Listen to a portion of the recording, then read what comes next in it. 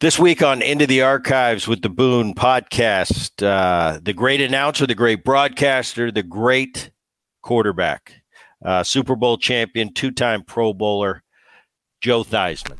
Sometimes you just need to enjoy a classic. Join us as we go into the archives. Hey, we going back. And put our ear to the history books with this one. This is Into the Archives. Here's your host, Brett Boone. Ladies and gentlemen, Joe Theismann. Joe, thanks for coming on the program. Hey, listen, Brett, it's great to catch up with you, man. I used to, when I was a little kid, I watched you play, and I think it was just so great. So great to talk to one of your heroes. All right, I'm breaking my own rules. In the last 2 months, I've had two Irish quarterbacks on. I had Rick Meyer on, now you as a Trojan. Although, I'm kind of a fake. I went to USC. I'm kind of that fake Trojan, though. I'm a homer. When they're winning, I'm rah rah shish goomba. When they're losing, I'm not. I don't really care. My brother. How upset do you get? Like when they're losing? I pretend. All right, I've got a brother that went there. He still to this day, and he embarrasses me. I mean, he'll come down the road, fight song blasting. And I said, Aaron, you cannot be the manager of the New York Yankees and act like a child with your jersey on Saturday. That's what he does. Now, I've got a daughter that graduated from SC a few years ago. She's equally. I mean, every week, you going to watch the game, Dad? You going to watch the game? I am so fair weathered. Like, of course I pull for them. But if they lose, I just don't get that upset. What's funny is it's interesting when somebody I'm rooting for loses, I don't get involved emotionally in the win or the loss. I sit there and I analyze why. I think it's the quarterback in me. It's the broadcaster in me. And I sit and I analyze and, I yell at quarterbacks, get rid of the ball. Why did you do that? Understand down and distance. Know where you are. Where's the wind coming? I'm in my own little broadcasting world still to this day. But I'm the same way with the Irish. I mean, it's crushing. The game against Oklahoma State in the bowl game was just we go out 28-7, and all of a sudden we wind up losing that ball game in the end. It was just, it was a ebb and flow type of a football game where your emotions go up and down and all over the place. And now you've beat us. I think this is the fourth year in a row. When I was at SC, I don't think we lost to Notre Dame. And I was there. I was there 88, 89, and 90. I was the Rodney Pete Marinovich era. I had two ties. My record was like, I think 20-3-2 or something like. I tied USC twice. We tied them. We tied them 17-17 at our place on a bogus call by an official. He called a clip, and the guy never clipped him. Took away a field goal that we had, and then I believe we tied them 21-21. Matter of fact, my sophomore year, when we played them out there on the coast, it was my sophomore year. Was 21-21 when OJ was there. The first pass I threw in that game. Now. Terry Hanratty, who was a Heisman Trophy candidate, was the quarterback. He got hurt in week 7 or 8. All of a sudden, Era's got two other seniors on the roster, Bob Belden and Cole O'Brien. And I'm a sophomore, and he makes me the starter. So I think we played Georgia Tech and Pittsburgh, or vice versa. And then we go to play USC on the coast. And the first pass I throw is picked off and run back for a touchdown by Sandy Durko. And I'll never forget it. I walked by Era and I said, don't worry about it. I'll get it back. And he told me many years later at his 90th birthday, I asked him, why me? Why you had Coley? Coley had quarterbacked Notre Dame to a national championship in 66. I said, why me? And this was 68. And you had Bob, a senior. He said, I just felt like you were ready. And I appreciated that more than you can imagine. But so many years went by and I wondered why. You get that for us in athletics. It's always like, why has the opportunity presented itself? Now it's up to us to capitalize on it. And for me, it was like, here I am, my first pass. I walked by, I said, don't worry about it. I'll get it back. And we wound up with the 21-21 tie. It was the lowest rushing total I think OJ had in his entire career. But it was those to me were barometers where I measured whether I belonged, because so many players from USC went on to professional football. When I was in high school, it was New Brunswick, New Jersey. We used to play them on Thanksgiving Day at Rutgers Stadium. I grew up about 20 minutes from there, and they were arch rivals. And if I could play well against them, I felt like I belonged. Then when I got into college, USC became that barometer by which I measured myself. If I could play well against them with all the guys going into pro ball, then maybe I belong in college football. And then when I got to the pros, it was the Dallas Cowboys, because it was an unbelievable rivalry, just like USC was for us. And then all of a sudden, that if you could play well against them or you could beat them, there was this validation, I guess you could say. It was, I was one of those guys who just sought validation in the athletic endeavors that I took on. No, I see what you're saying, though. There's the Goliaths, and that to you was the Goliath, the USC. By the way, how were we playing the ties? We didn't have overtime then? No, it didn't have overtime. They said 17-17 tie. Good game, guys. Go ahead home. Yeah, that's about it. And, heck, we have ties in professional football, for crying out loud. I mean, the Steelers, they're 8-7-1. I mean, that to me, I'm not a big fan of adopting the college rule where everybody starts at the 25-yard line. Maybe there's some type of modification where you can eliminate the tie. They reduced the quarter in overtime to 10 minutes. So you only have 10 minutes now. I say you go back and you let each team run a 2-minute drill. Maybe most first downs. I don't know, but I'm not a big fan of ties. What really upset me was in the All-Star game, when they had the tie in the All-Star game, because I'm a huge baseball fan. Like I said, I was just busting on you, but I love the way you played ball. Because I got drafted by the Twins out of college to play, and it was like baseball's always been my first love. And so for me, when I saw that All-Star game end in a tie, I said, "You got to be kidding me."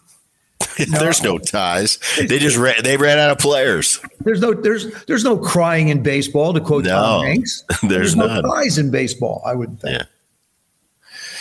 You grew up South River, New Jersey.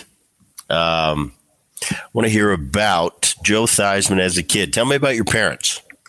Well, my mom, I grew up in a little town, South River, about 1 square mile big.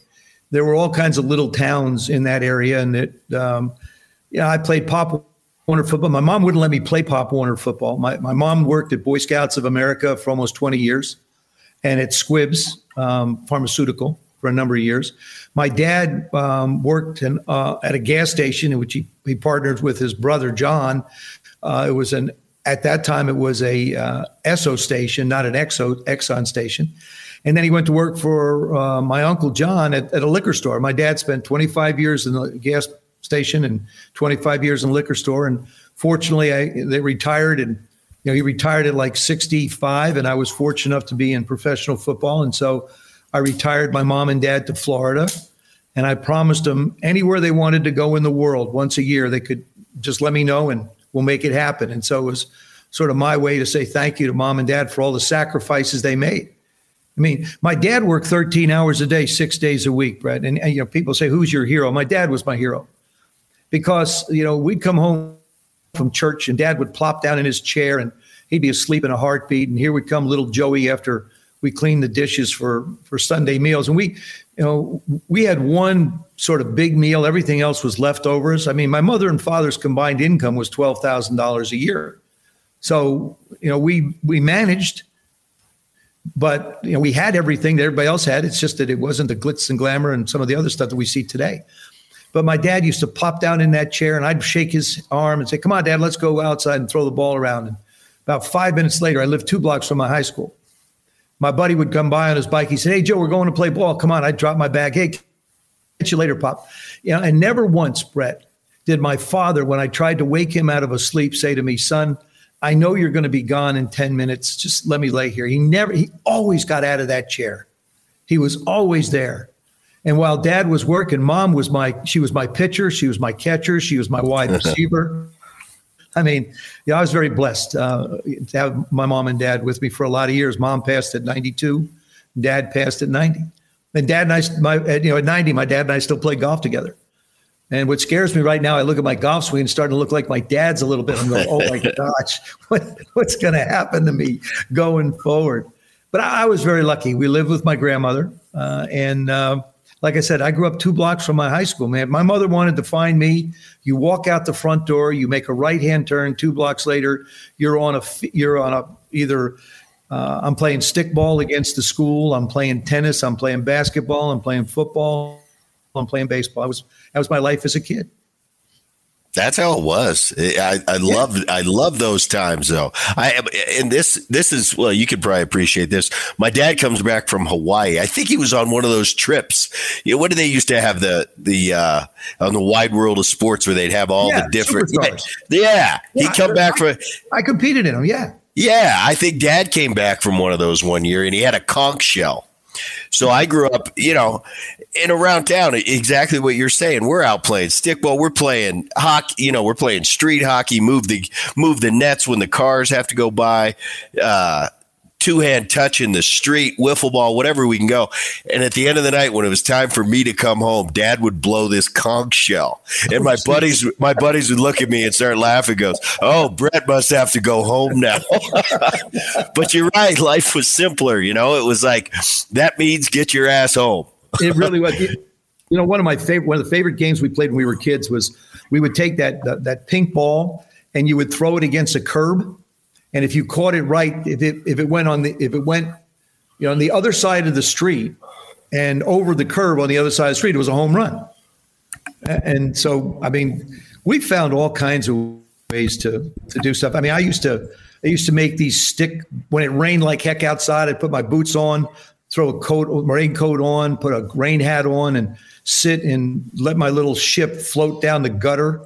And do all, it was, they were, let's put it this way, but they were simpler times. And I wish that some of the young people today could experience simpler times instead of having to deal with so many pressures that young people have to go through today. South River High School. Speaking of Cowboys, you opened up talking about the Cowboys a little bit. Drew Pearson's a high school teammate, but you're a baseball player, basketball, and a football player, and it sounds to me like baseball is kind of your first love. Take me through that high school, and eventually you go on to Notre Dame. Yeah, it was great. My cousin Billy was our neighbor, and he was the second baseman. He was also the other guard on the basketball team. Drew was my wide receiver in high school. As a matter of fact, first pass Drew caught was a touchdown pass. They played it at his Hall of Fame induction this year. It was so great to see him go into the Hall. He was such an incredible Dallas Cowboy receiver, and it was really funny watching film of him as a Dallas Cowboy. Was the same way he ran and the same things he did when I played with him in high school. But we were undefeated my senior year in high school, and I'm still close to a lot of my buddies from there. I don't know how you are, but it seems like my high school buddies are the ones that I've always remained the closest to over time. And it's really funny. I went to a 50-year reunion not too long ago, and we were walking around, and I'm looking at some of the guys. I'm going, wow, man, I can't believe the guys looked alike, Brett, but the girls necessarily didn't, which I was a little bit surprised about. They looked not size-wise, rather, but facially they just looked a little different. But yeah, I loved baseball. Played in the AAABA, went up to Johnstown, Pennsylvania, played up there. I used to play in the summer. I drove my summer job was I was a beer truck driver for a guy by the name of Pete Lasardi. It was Schaefer Breweries out of Somerville. And I'd really keep my baseball uniform in the truck, and they would send us out on different runs, and I learned about loads. And so I was, I became a union guy as a driver. And then basketball we had these funky stripes. We looked like the Globetrotters before the Globetrotters with these funky pants, and they were like right up to your crotch kind of shorts. And but I'll never forget, we had a kid, because I live in the South, and everybody's very polite down there. And the kids come up, and instead of trying to pronounce your last name, they come up and say, "Hey, Mr. Joe," or to my wife, "Hey, Miss Robin." And I always laugh because our center on our basketball team was a guy by the name of Ziggy Dugalazemski. And I could just picture somebody trying to come up and say, "Hi, Mr. Dougal-Azemski, how are you?" And I just chuckled to myself at times. Again, going back at the way we grew up, but life was all sports when I was a kid growing up. I mean, I was an okay student. I did enough to be able to play ball and do the things I wanted. But it really wasn't until I got to Notre Dame when I really understood and tried to apply myself academically to stay eligible. How'd you get to Notre Dame? How'd you make that choice? Interesting. I was recruited by a number of schools coming out of high school. I was a high school All-American, I think. And I chose 5 schools: Penn State, University of North Carolina, Wake Forest, North Carolina State, and Notre Dame. Those were the ones I was going to visit. Just so happened my head coach in high school, a guy by the name of Ron Wojcicki, backed up Roman Gabriel at North Carolina State University. And I thought, you know what, that's a good reason to go to college there. So I chose North Carolina State. Earl Edwards was the coach at that time. And I visited Wake, I visited UNC, and then I'd made up my mind to go to State. And then Notre Dame called and said, "We'd like you to make a trip out." And I said, "Well, I've already decided I want to go to North Carolina State." He said, "We know that, but because we're an independent, if you choose to come here, you wouldn't lose a year of eligibility." At that time, it wasn't like it is today with the portal. I mean, it's a free-for-all out there in college football now, or college athletics, I guess you could say.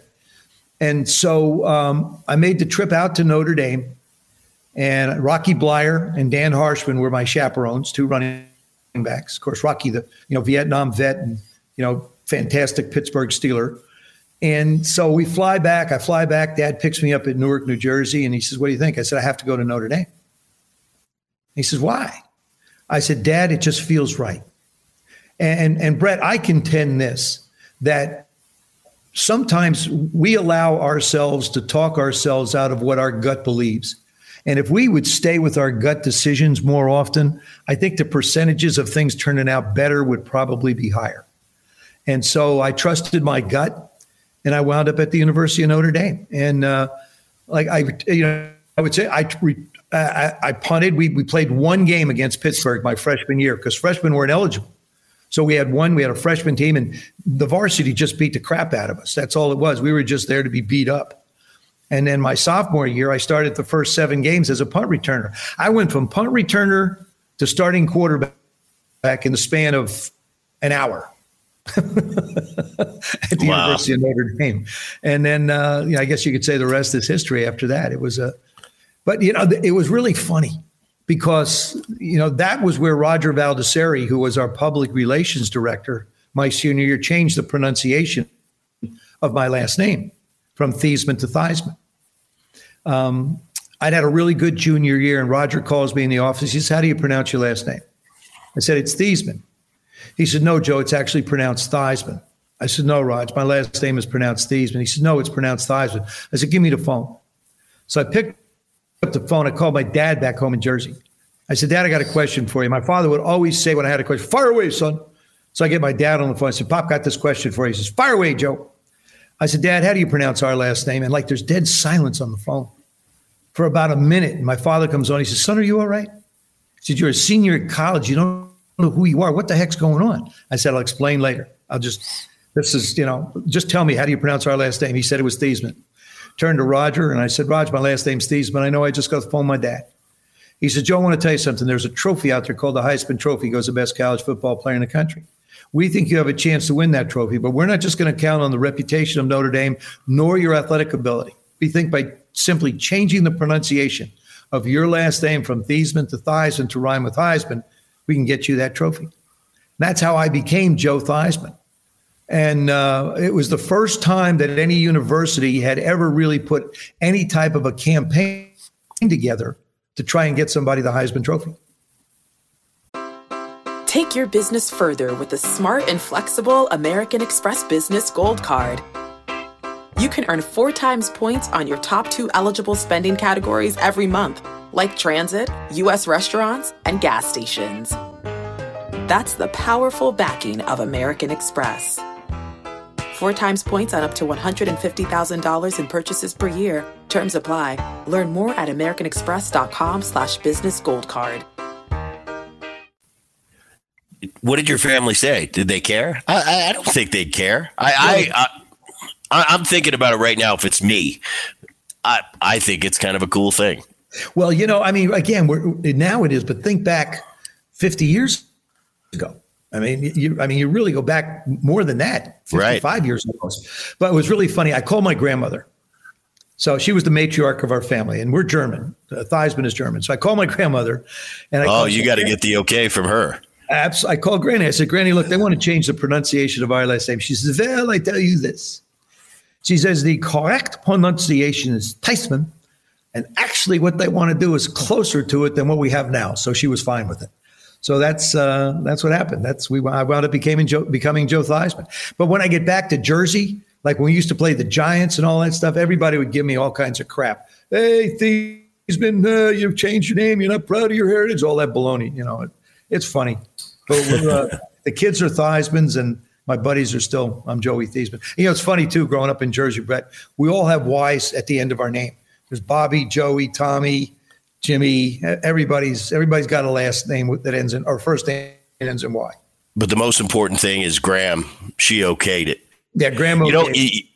You bring up a great point and about your gut reaction, your gut feeling when you went to Notre Dame. Now, obviously, I was never a football player, but I got to go to Notre Dame one time, and it was the SC Notre Dame game, and they had, they wanted to get a little something going on with the baseball teams. So they offered us, hey, we'll take you to Notre Dame for the SC Notre Dame football game. You'll play a little practice game. We'll get a little publicity about it. All the baseball players, great. We get to go back to Notre Dame. At SC, we kind of take it for granted. We go to the Coliseum. Most of the guys are headed to fraternity row by halftime. It's just it's a different place. And when I went to that, when I walked into that stadium and you're sitting on those bench seats, you're packed in wall to wall, you're elbow to elbow with people. It was the coolest football game I ever went to. It's a great and it's just different. And to this day, I explain it. I've been to a lot of sporting events and when people ask me what's one of your favorite, I said Notre Dame. I went to Notre Dame SC at Notre Dame. It was the coolest sporting event I've ever been to. There's just something special about it, especially on the football side about that Notre Dame. It really is. And you know what, Brett, the new stadium that obviously they built a sort of a superstructure around the original. They kept the original stadium, the 55,000 seats. They're trying to get rid of some of the splintered ones now. And they built this, they added 30,000 around it. We have a big Jumbotron now, and it's a lot of classrooms are in the facility. There's training for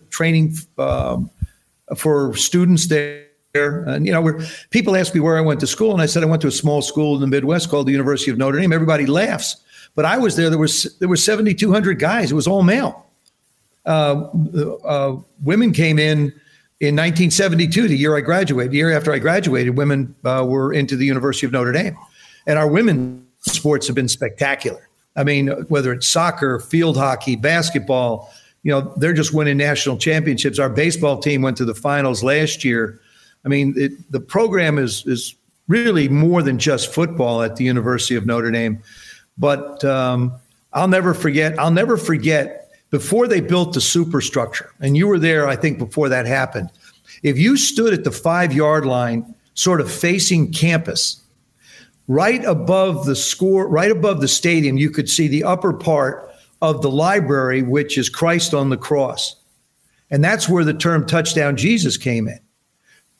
And I could imagine if you were an opposing quarterback and you're backed up on the 5-yard line and you're looking out at the Notre Dame defense and you happen to look up, you got to be thinking, are you kidding me?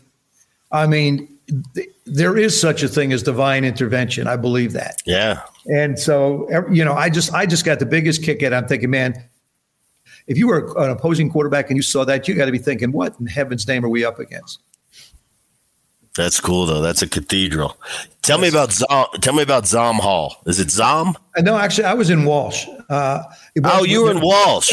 See, Soren, there's Zom, Soren. Soren was where the captain, one Soren's where the captain of the football team was. But we had two different quadrangles. There was the north and the south. And I lived on the actually it was north. It was right next to the bookstore. And, we had we had Bengal bouts. We had great boxing there. We had the bookstore tournaments for basketball for the different halls. But I mean, it was just, I spent most of my life on campus shooting pool at a place called the Huddle. I had all my classes set up to finish at 1:00. Whether it was in season or out of season, because I had to have it during season to go to practice. So all my classes were early in the morning until 1:00. And then I just, after that, when football was over, I just went over to the Huddle and started shooting pool. And I became, I think, third best on campus at one time. And I just really used to love to go in there and, play a little 9-ball and have some fun and enjoy the college experience. I mean, I went out literally, and I'm not kidding, years in college. I wasn't the good a student, so I had to study. Same girl, her name was Margie Broderick. Went out with her my freshman year, went out with her my sophomore year. And then of course, St. Mary's was across the street. So I made up for it my latter 2 years in college, but my first two, I really focused on athletics, football. And if I wasn't overshooting pool, I was down in the Rockney Hall playing. So for me, it was all about sports. It was all about the academics to really be able to stay eligible to play football, because that was my goal. I got there and I wanted to play. I did something, Brett, that's interesting though. And I call this having the opportunity to create a competitive edge. When I signed at the University of Notre Dame, I was one of 13 quarterbacks, I found out. And I'm 5'10" and 160 pounds. So I'm a drop of water. There's other guys, 6'2", 6'3", 215, throw the ball through a brick wall. I went to the university a week early. And I spent time with Tom Pagna, our coach, our quarterback coach and coordinator, and I learned where to stand in the huddle, and I learned the plays, and I learned some of the things that I needed to from a football perspective. And when everybody else came in, because I had somewhat of a degree of knowledge of what was going on, I was the first guy in the huddle. Now, was I good enough to be able to keep the job? That was going to remain to be seen. But I had that opportunity, and really, you create that opportunity. I created the opportunity for myself to have a chance to be the starter. And I think that's one of the things that sort of carried me through my life is, how do you gain a competitive edge? I was a skinny little kid. Matter of fact, when I walked off the plane, a guy by the name of Joe Yanto, our defensive line coach, recruited me. He recruited New Jersey. The linebacker coach, Johnny Ray, was a tough, gruff guy. And so Johnny and Wally or Johnny and Coach Yanto are standing at the airport waiting for me. I come walking off the plane. And Coach Ray turns to Coach Yanto. He says, "Where's this hotshot quarterback?" And he points at me. And he says, "Are you kidding me?" He said, "I don't think that kid's strong enough to carry a bucket, more or less throw a football." So that was my first impression on somebody at the University of Notre Dame.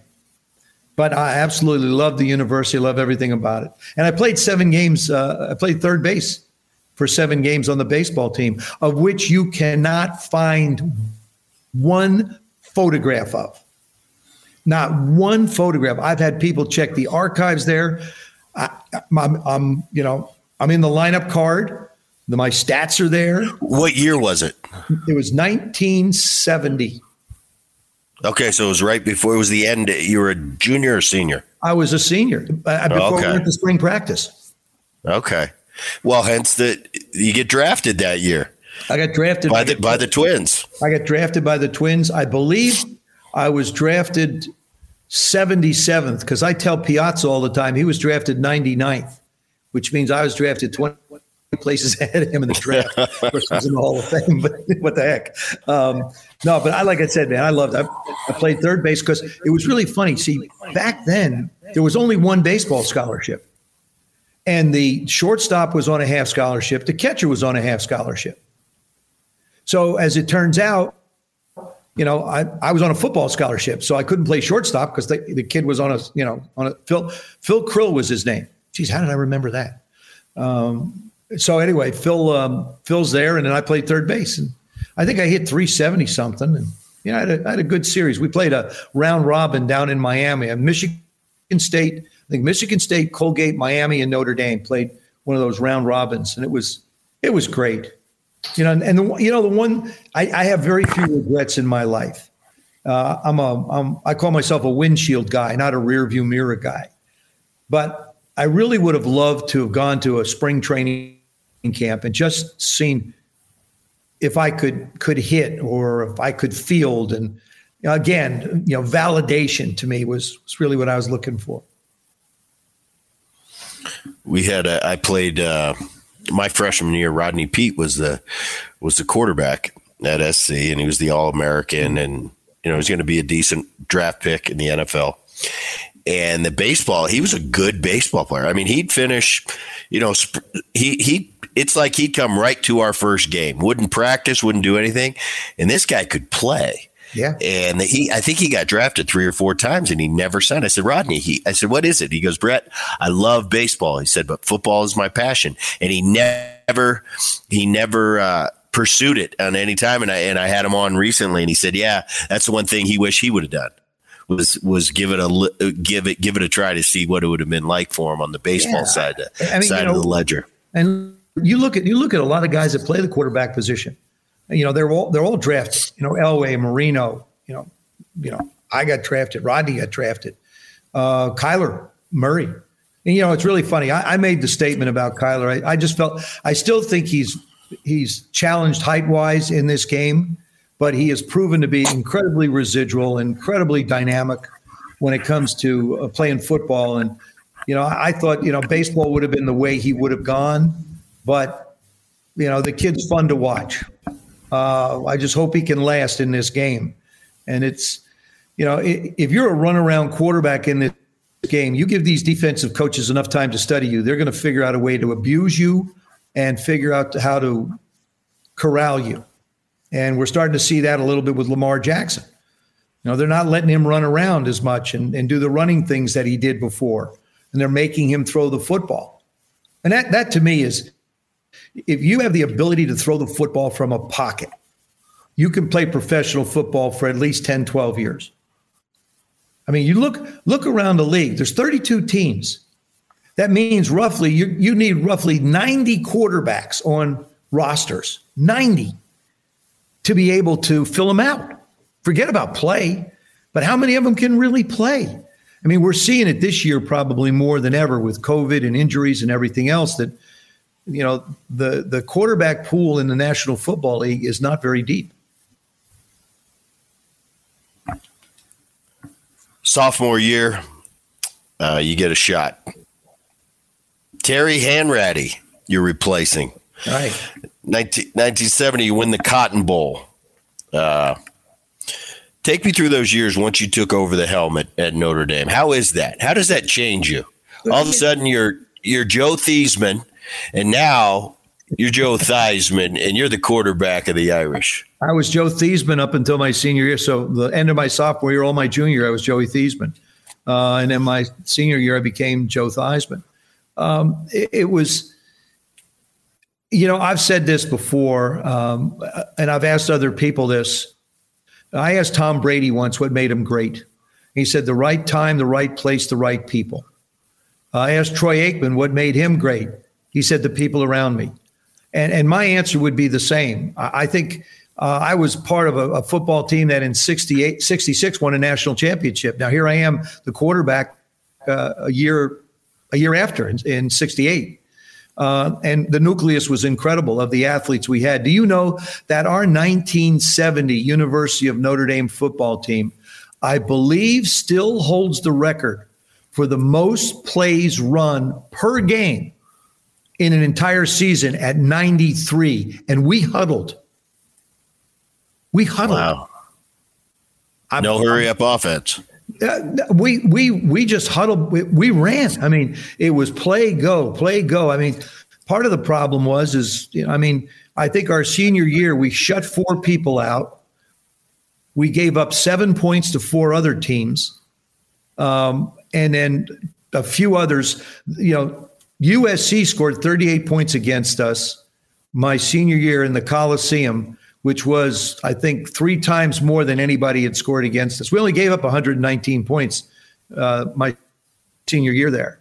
And that was just like, and it was in a torrential rain. As a matter of fact, Jack Cohen, the young kid from the University of Notre Dame who quarterbacked them this year against Oklahoma State, at halftime, he had 342 yards. And I'm thinking, my record at 5, I think 21, 26, somewhere around. I said, it's going to be broken.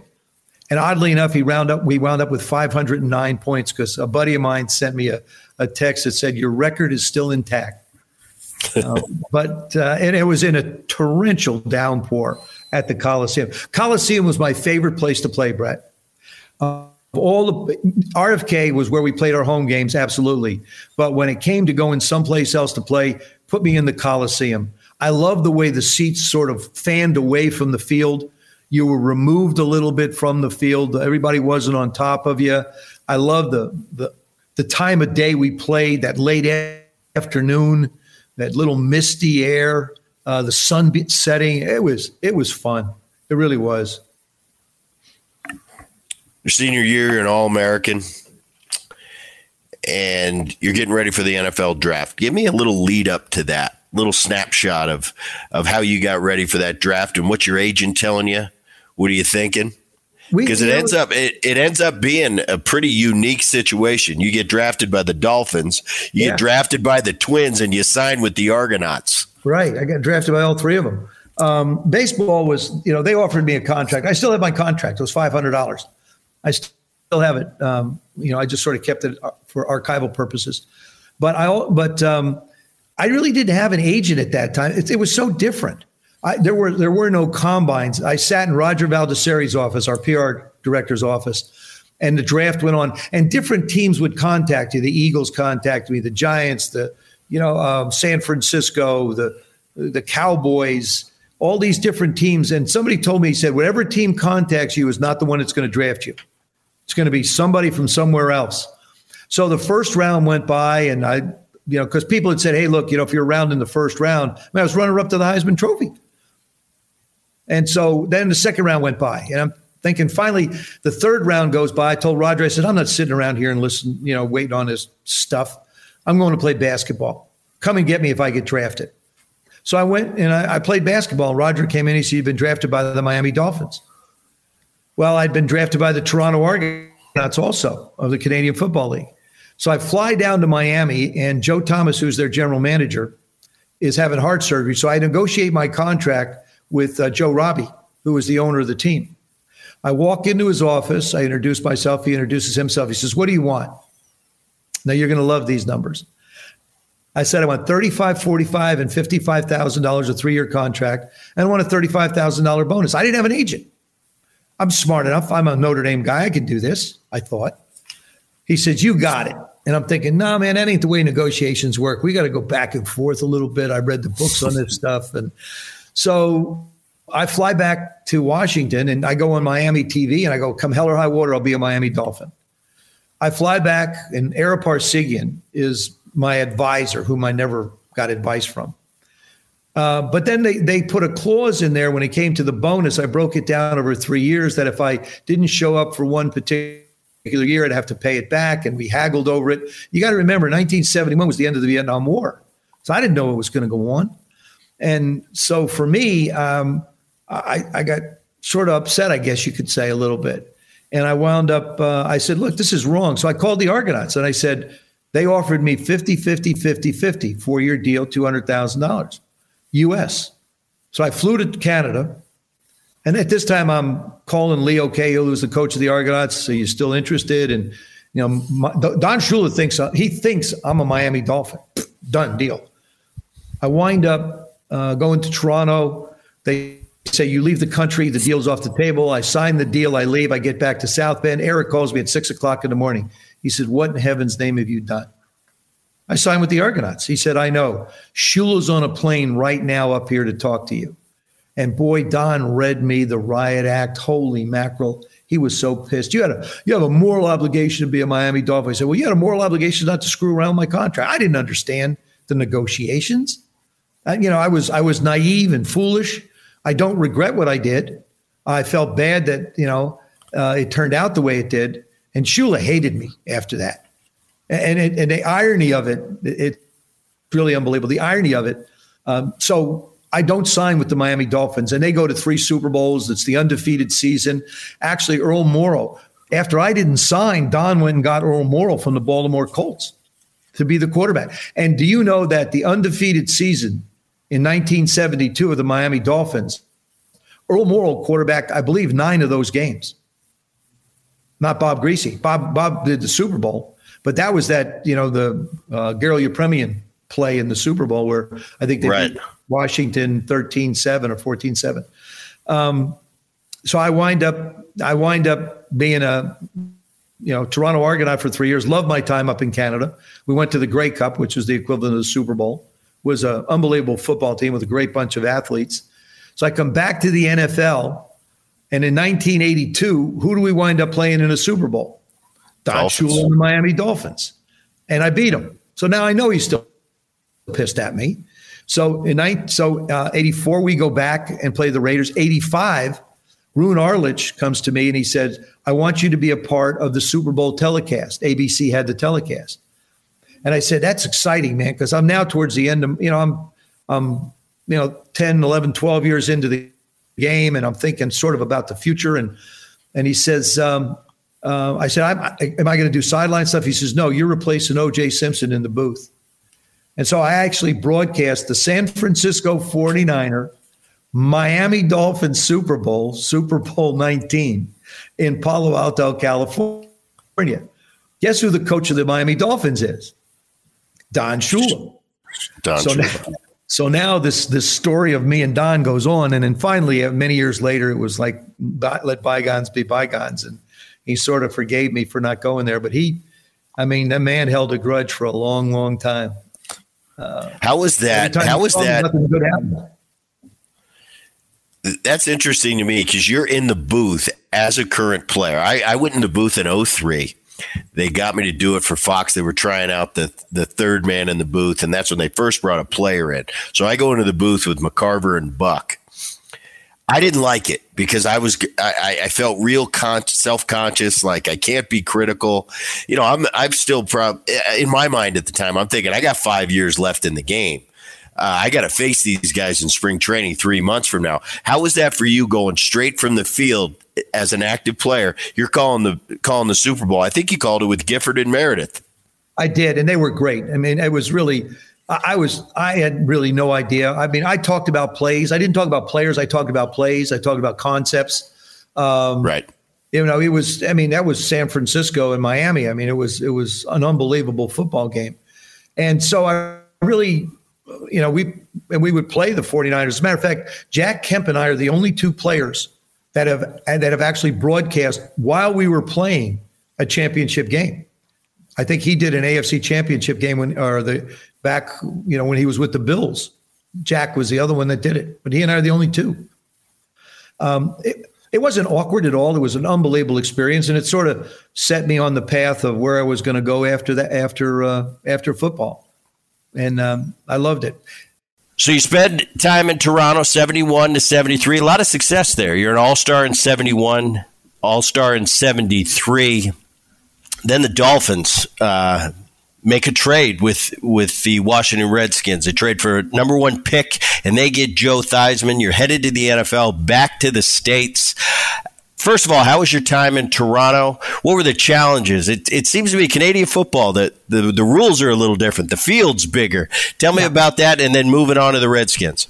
It was an eye-opening experience for me going to Toronto because the ball was a little bit bigger. It seemed a little longer, a little bigger. Had to get used to throwing the ball. The field's wider. The end zones are 25 yards deep. You only have 3 downs. And as a matter of fact, they have a single up there. If you punt the ball in the end zone and it's not run out, it's 1 point for the team that punted it in.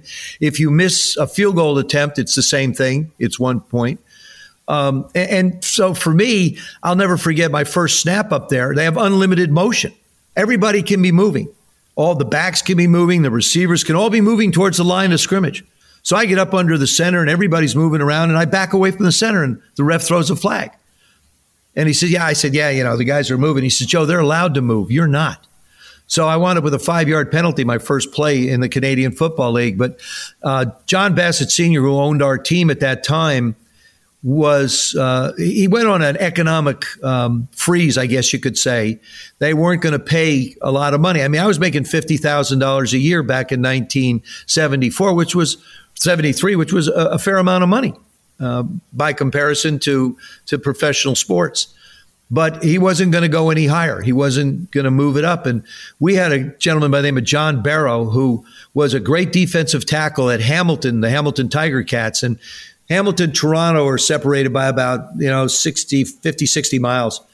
And so it'd be like having Bob Lilly be the general manager of the Washington Redskins, a great defensive tackle of the Cowboys. So I sit down with John one day and we're negotiating, and I'd come off of a Western swing where I had, some really good games. And he said, you think you're pretty good, don't you? I said, yeah, I threw 3 touchdown passes last week. He said, let me talk to you about that. He said, one of those touchdown passes was a 5-yard hitch to Eric Flea Allen. And he ran for a touchdown, 70 yards. You think that's important? And then he says to me, he said, you know something, Joe, you're just not as good as you think you are. And I said, John, you never were as good as you thought you were. And I knew right then and there that my career as a Toronto Argonaut was probably over. And I'd never, ever come back at anybody and said anything, but it was just, he just pushed the wrong button. And so I wound up coming back to the United States. George Allen traded the number 1 pick to Miami for me. And then oddly enough, the years I was in Canada, 71, 72, and 73, the Dolphins won Super Bowls. They were undefeated in 1972. As a matter of fact, in 1971, when I did not go to the Miami Dolphins, Coach Shula went and got Earl Morrall. And what a lot of people don't realize is Earl Morrall quarterbacked 9 of the games in the undefeated season for the Miami Dolphins. He was the starting quarterback for 9 of those games. Bob Greasy had hurt himself. And so I come back and I join the Washington Redskins. And George Allen makes the deal for me, and he calls me in his office and he sits down, and George was left-handed. And he would always lick his thumb. He'd lick his right thumb and he'd write with his left hand. And so he's got this blank envelope in front of me. And he said, I could have had this guy, but I wanted you. And he said, I got somebody on the phone I want you to talk to. And it was Mr. Cook, who was living in Las Vegas at the time, but he wanted to welcome me to the football team. Never been around a more intimidating individual in my life. Jack would intimidate the living daylights out of everybody. I'll never forget Coach Gibbs. When Mr. Cook used to come to practice, there were 3 chairs set up. John Cook Jr., Mr. Cook, and Joe would all sit in that chair, or Bobby Beathard, our GM, would be one of them. And we knew it was a Wednesday afternoon. And when those chairs were out, Joe was a different coach. He wanted to make sure we put on a good show and everything was crisp, and things were jacked up just a little bit more. But then when I came back to the Redskins, I started my career as a punt returner. I wanted to play. I loved to play. I'd return punts in college for the first 7 games of my sophomore year. I used to catch punts and kick them out of the end zone in the Canadian League to save the 1 point. So I just caught punts for like 6-7 weeks, and then all of a sudden the opportunity presented itself, and I had a chance to get on the field against the New York Giants. Actually snuck on the field against the Giants. We had a guy by the name of Herb Mulkey, who George Allen had found in one of his tryout camps, one of the 600-player tryout camps. He got hurt. Kenny Houston, the Hall of Fame defensive back, was also a kick returner. He gets hurt. So I sneak up behind George and I say, hey, George. I said, Coach, Kenny's hurt. You want me to go in? So he says, yeah. So I go running by him, and he turns to Paul Lanham, our special teams coach. He says, what's he doing in there? He said, you sent him in to return punts. He says, heck, I did get him off the field. Well, once you cross the white line, you're in. And so I caught the ball, and I could prove to George I could do the job. And so I spent 74 and 75 returning punts, and absolutely loved every minute of it. Matter of fact, if the good Lord had blessed me enough to be healthy to be able to go do something in football right now, I would prefer to return a punt. And so it was a lot of fun. And then I had a chance to start to play in I returned punts in 74 and 75, 76, 77. I learned and sat behind Billy, and Sonny had retired in 75. And then in 78, George Allen was fired. Jack Pardee took over, and I became the starting quarterback. The punt return story is tremendous. Let's see.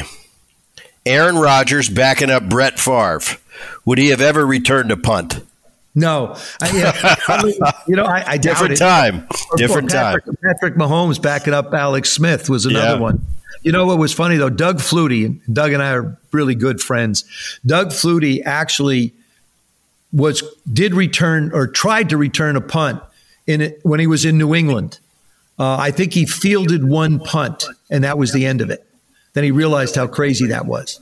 So I was one of those few guys that had a chance to be able to start his career that way. I was a holder. I was a punt returner. I was a punter. I played quarterback.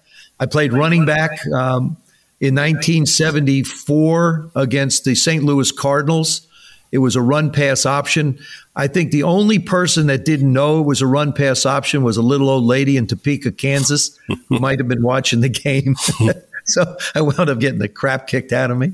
But I had a chance to do it all in the game, and I loved every minute of it.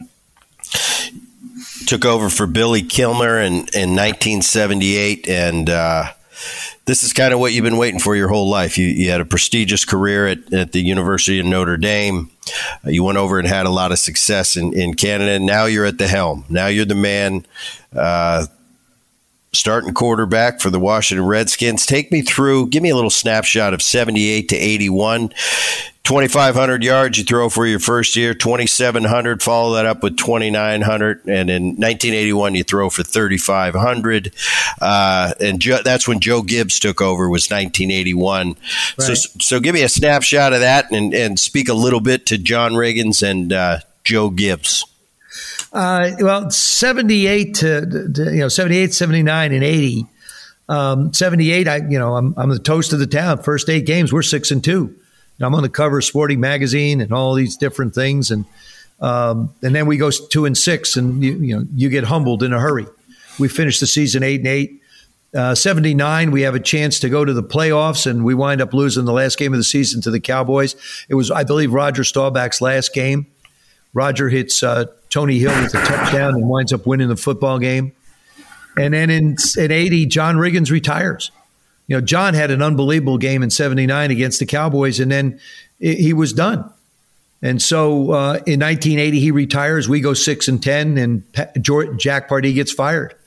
Joe Gibbs comes in 1981 and takes over, and we're 0-5, and he's going to bench me. I don't know this, but after the San Francisco loss, our 5th game, I go to his house, and we sit down and I said to him, Coach, I just don't feel like we're on the same page. And he said, Joe, look, I need a quarterback who is committed to football. He said, you have radio shows, restaurants, TV shows, all kinds of stuff. He said, I want a guy that's just totally committed to football. I said, I'll do it. I'll get rid of everything, but give me a chance before I have to do that.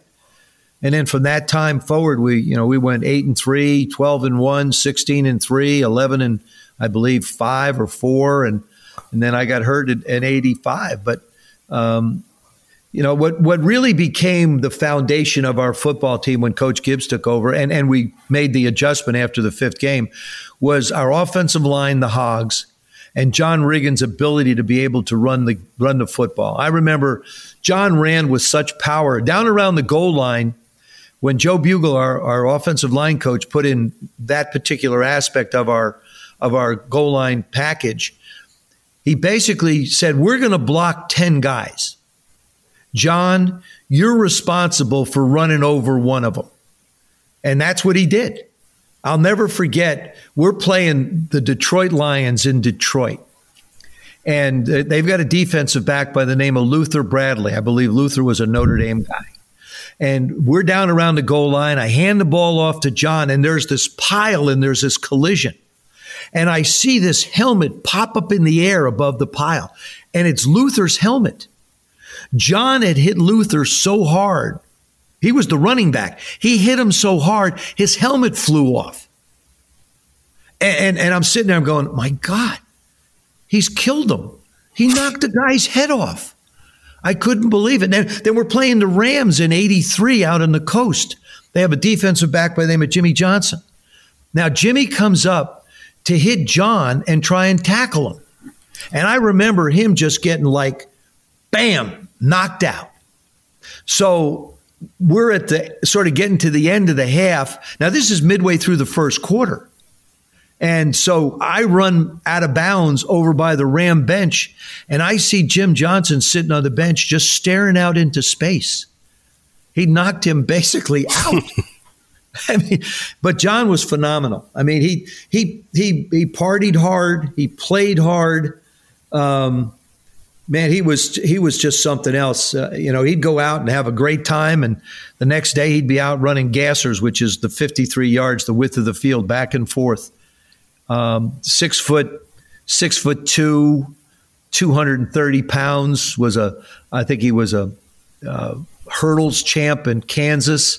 He and his brother were unbelievable out there in Centralia, and he brought that power to Washington, and that he became really the piston of our offense. My job was to move the chains and pick up first downs and get the opportunity when we could to put points on the board. But it all went through John. What we were able to do, all went through John. As we mentioned earlier in the show, we talked about simpler times. And that was one of the things, I always bring it back to baseball, but I remember my childhood and watching those Pittsburgh Pirate teams, the We Are Family teams and the Big Red Machine and the Phillies that my dad played on. It's like all those guys came up through the minor leagues and played their whole career together. Yeah. And they lived in the off season. They lived, a half hour from the ballpark, and no one had a house over here and over here. I mean, obviously the finances have changed quite a bit. You couldn't afford a house. You couldn't afford a house over here, over there. You were lucky to have one home. But I thought it was just a cool time. And obviously it was my childhood. So, those are some of my most memorable times. And I love those days. You mentioned another point that I thought was really interesting in that conversation with Joe Gibbs that turned around your relationship. I had a similar one. I had Lou Piniella when I was a kid. And, I was this hot shot prospect coming up. Lou Piniella's coming over from the world champion Reds, take over the Mariners. And he kind of had that look in his eye to me like, who do you think you are, you little hot shot? Well, you're going to prove it to me. And I'll tell you what, I'm going to make it really hard on you in the meantime. And I would fight and claw, and I'd keep my mouth shut. But I guess it was the way I walked, the way I talked.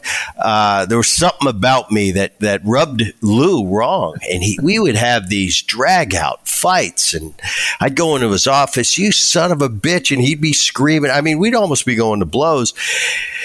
Anyway, we finally had a one day where we just let it all out. And I said, what do you want from me? And it was similar to what you were talking about. I said, what do you want from me, Lou? And he said, I want you to do this, this, and this. I said, fair. I said, you just leave me the hell alone.